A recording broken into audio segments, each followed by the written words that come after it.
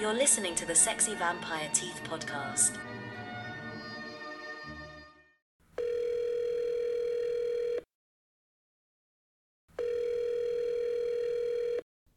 Oh, there is nobody on the end of that phone tonight. It is just me, Joe, and this is a Sexy Vampire Teeth quick bite. And tonight we're going to be talking about a new movie that came out January 14th of this year, a sequel to a very long-running horror franchise, and that is Transylvania Transformania.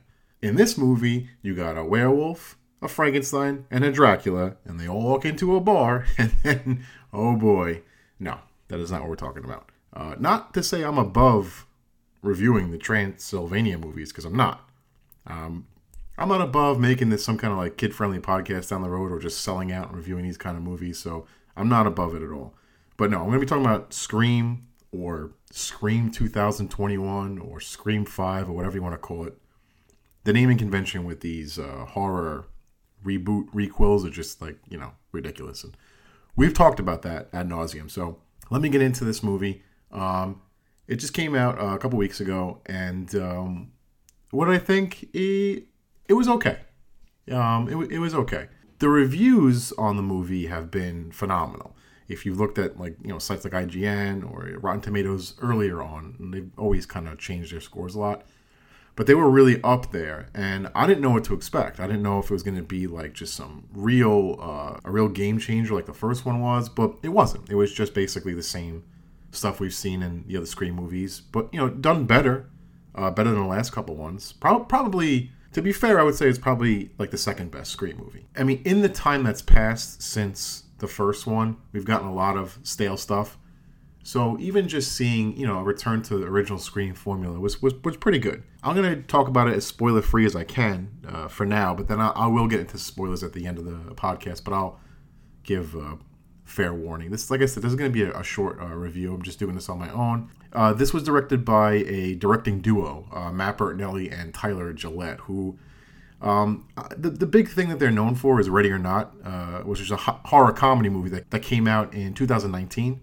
And the writers were also part of that same movie as well. So James Vanderbilt and Guy Bizik, if I'm saying that right. And James Vanderbilt, he's written, a couple, pretty big things in the last decade or so. He's written The Amazing Spider-Man. He did The Losers, which was a great movie. So it's a decent team.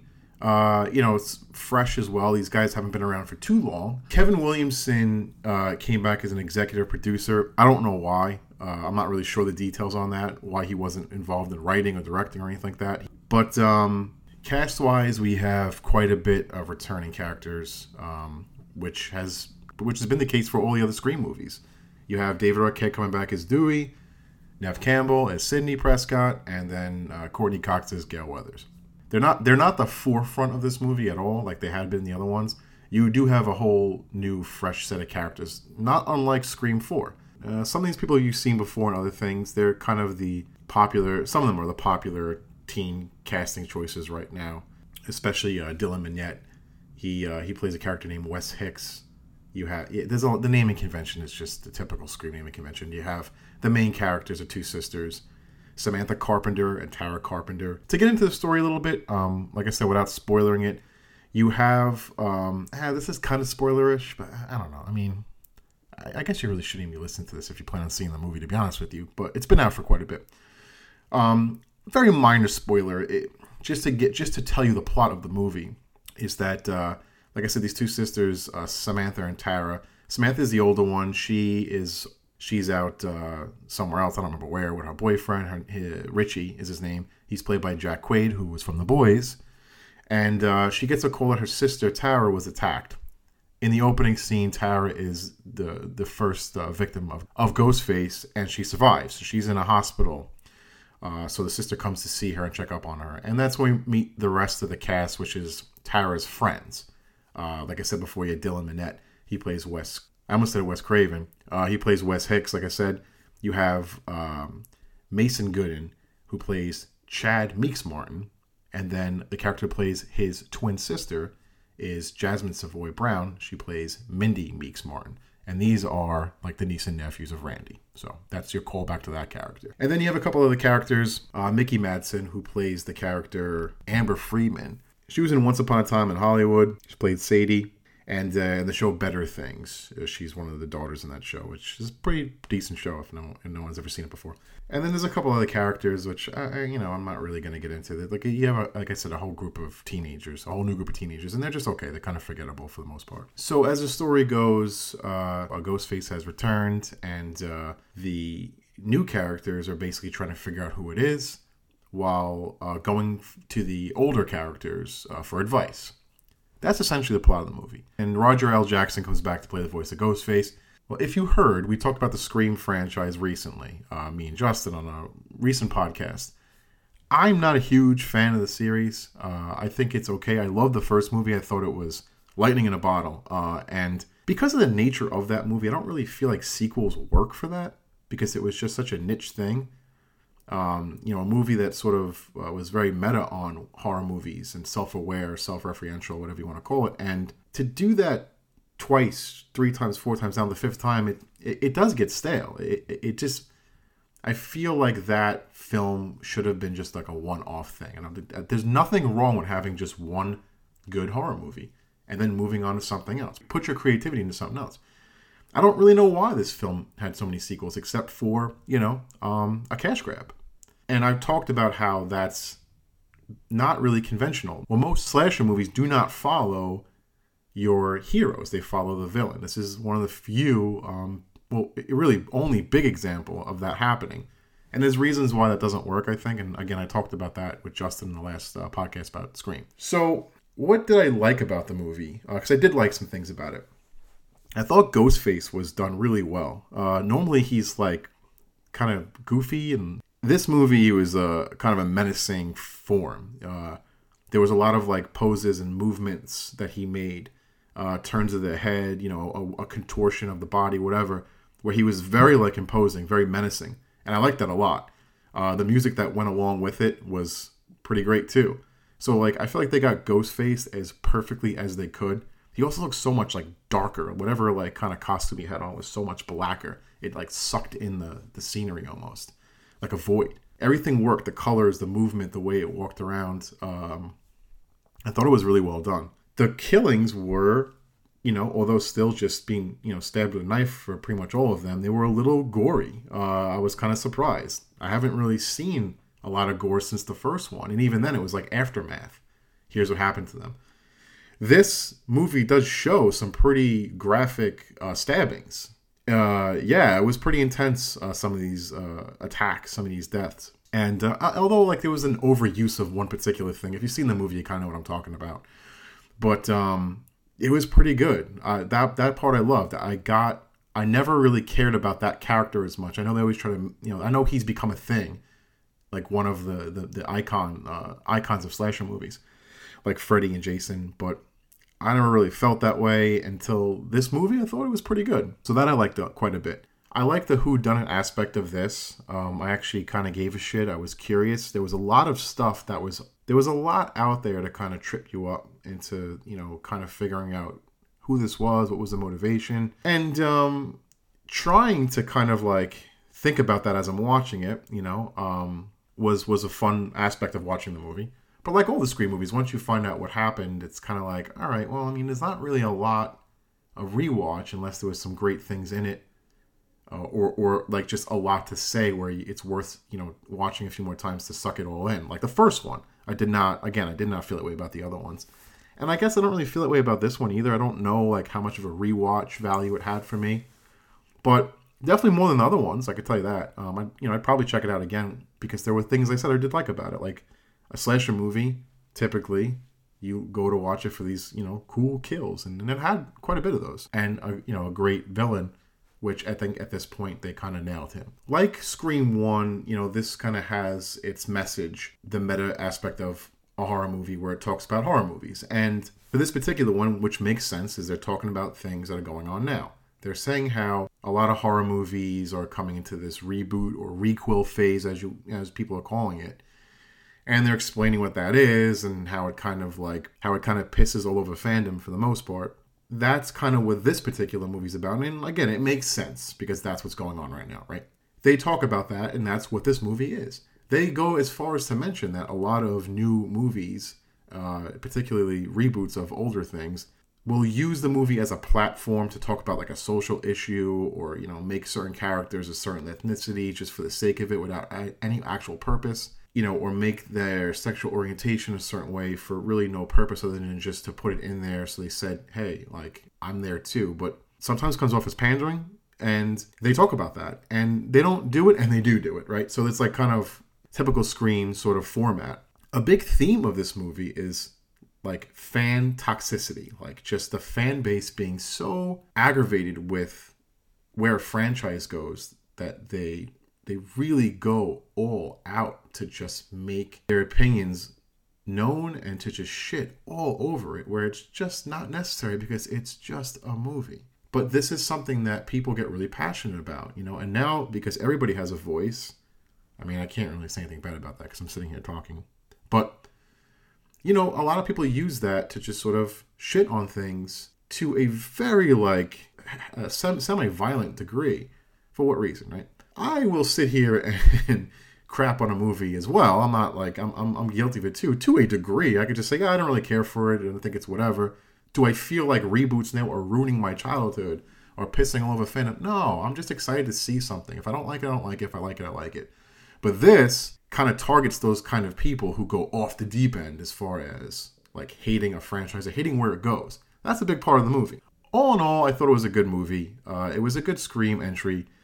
If you like Scream for all it is, it's jump scares, the eye-rolling sort of like winks and nods at the camera, the ridiculous one-liners, the convoluted sort of like meta stuff about horror, the out-of-control, plot and villain or villains, whatever movie you're watching. Yeah, you're going to get Scream. If you're looking for something new, it doesn't really do a lot of that. But again, some fans want to see something similar to what they're always watching, right? If you go to see a Friday the 13th movie, you want to see a guy in a hockey mask kill kids in a camp. If you wanted to see something else, you'd see something else. You don't need Jason in space. Maybe some people do. I don't know. I didn't really need it, but I was kind of not a huge Scream fan, so I would have been good with seeing something new. But obviously, most fans of something, a fandom, want to see the same thing. And that's what this movie delivers. 100%. If you're a fan of Scream, you're going to really enjoy this movie, I think. If you're not, and you kind of like the first one, or you really like the first one, then you'll enjoy this. With that said, I'm going to get into spoilers for the last just few minutes. I'm not going to talk too much about them. There's a couple things I wanted to touch on. If you don't want to know about those, then just turn this off. You're just going to miss a couple minutes. But if you want to hear them or you saw the movie, here we go. What I'm going to do first is actually play a clip from the last podcast where we talked about the Scream franchise, where Justin made predictions about this movie. So take a listen to that first. I have two predictions for this movie. What's that? One, I think Dewey is going to die in this movie. Okay. Why? Just because? It's just a gut feeling. Okay. It's just a gut feeling. I feel like Dewey's going to die. In a courageous way, I guess, because that's like what his character is supposed to be. Yeah. Oh, yeah. Yeah. And two, I think I don't know. Okay. I'll say this. I think I do and do not know who the killer is. Just like I have just a theory. As far as motivation is concerned, I think I know who the killer is. Who do you think it is? Okay. I think Sidney, in the first movie, Sidney and Billy have sex for the first time. Yeah. Right? Yeah. Now, Scream 2 takes place 2 years after the first movie. It came out a year later. It takes place 2 years later. Okay. I think Sidney got pregnant that night. I think Sidney gave the baby up for adoption. Oh, okay. I think the killer is going to be Sidney's kid. All right, so with that, there are some things that he got right, which he should, because he's a big fucking fan of the film franchise. So the main character, Samantha Carpenter, she is not Sidney's daughter, but she is Billy's daughter. Billy had gotten this woman pregnant, and this woman, Sam's mother, married her high school sweetheart, and this guy the whole time thought that that was his baby, but it wasn't. So Tara's really her half-sister, because not the same father, And she basically like finds out from a diary, and she tells her mom, how could you do this? How could you do this? How come I didn't know that this wasn't my dad? The dad was sitting right there. This is all told in a flashback, by the way. We don't see it. But the dad was sitting right there. He left. So she blames herself for the father leaving her and her sister. And she just takes off as well. So she is haunted by the ghost of Billy Loomis, basically. And we see him all throughout the movie.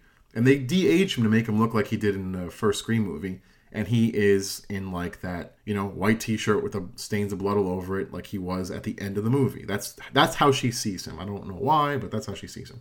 She keeps seeing Billy Loomis, and she's, and he's telling her that, she's got to basically just, own who she is and become what he was, basically. But she's trying to fight it off. So, a lot of the movie we're thinking that she's it or part of it or whatever. I thought it would have been kind of cool if she was, but didn't think she was, and it was sort of like a split personality thing, like a Fight Club sort of thing, but they did not go that deep, obviously, for Scream 5. But it turns out that the killer is her boyfriend, Richie, who has no motivation throughout the entire movie. He's just crazy, and we never knew it. The other killer is the character I spoke about before, Amber Freeman, played by Mickey Madsen. Again, no motivation, just a crazy person. The explanation that they give us is that they are crazy, toxic fans. Like I talked about before, this movie's about toxic fandom. They want to basically bring back the story of these killings to formula. And they decide to stage all this shit. They're going to blame it on, I don't know, fucking... Honestly, it's just crazy. It's just crazy. It doesn't really make a lot of sense. They're just trying to get a point across about toxic fans. That's the point. And these two are just unassuming characters, so no one saw it coming. It's honestly a very stale sort of reveal. I was just whatever about it. But what he also got right, Justin, was that Dewey does die. He is killed. So Richie's there when he dies, which means this teenage girl killed Dewey. And if you see how Dewey dies, it's kind of ridiculous that she was able to pull this off, but whatever. But yeah, he dies trying to save these people. Rescue these people, rather, from the hospital. Tara and Samantha. So yeah, he does die in a courageous way. And, Sydney and Gail, they're there at the end, and they basically help kill the villains. There's a cool moment where Ghostface is in the hospital chasing somebody, and he taps like a mechanism on his throat, which lets him speak in that voice. So we actually get to see him speak to someone without a phone, which I thought was really cool. I like that a lot. I consider that a spoiler. I didn't talk about that before. So at the end, you basically get Sydney and Gail killing off the female villain, the girl Amber. And now Richie's sort of left, and Samantha's faced off against him, and she owns her Billy Loomis. She goes full psycho mode on this guy, and she stabs him to death in a stabbing scene that I honestly could say I have fucking never seen so brutal in a horror franchise like this before. It is a very realistic, animalistic sort of stabbing, and it was fucking cool. It was the only moment of the movie where I kind of was like, oh shit, I had a reaction to it. It was really well done. And that's kind of it. That's the ending of the movie. So, is she going to become, like a killer? They don't really leave it off that way. I mean, I guess you could take it that way if you wanted to really get into this film, but that's basically the movie. And again, like I said, it's good. It's a good movie. Not a huge Scream fan, so I was just like okay with it. But I think Scream fans will really enjoy this. So let us know what you think if you've seen the movie. We'd like to hear from you. And thank you for sitting here listening to me talk to myself like a crazy person. Appreciate it. Next month, we're going to come back with a couple of Valentine's Day-based podcasts. And we're definitely going to talk about the Texas Chainsaw Massacre coming out because, yet again, this year is full of returning fandoms. So, as usual, thank you guys very much for listening. I appreciate it. And we will see you guys next week. All right. Take care. Good night. Hey, guys, if you like what you're hearing, please subscribe to our podcast on Spotify and Apple iTunes. Also, you can follow us on social media. We have Twitter, and that's at Sexy Vamp Teeth. We also have Instagram at the Sexy Vampire Teeth Podcast. And if you want to follow Justin, All you That's need to me. do. Oh, you're still on the phone? I very rarely ever hang up. Tell the people where they could follow you, Justin. Well, if you want to follow me on Facebook, you can find me as Justin Tong. If you want to follow me on Instagram, you can find me jtong81. And if you want to follow me on Slasher, the horror-based social media site, you can find me at Sexy Vampire Teeth Pod. And if you want to follow me on social media, you can. I'm off the stuff. So if you guys want updates on the show, please follow us on our social media sites. And make sure to tune in every Monday night for a new episode. Thanks for listening, guys, and good night. So long, everybody. You've been listening to the Sexy Vampire Teeth podcast.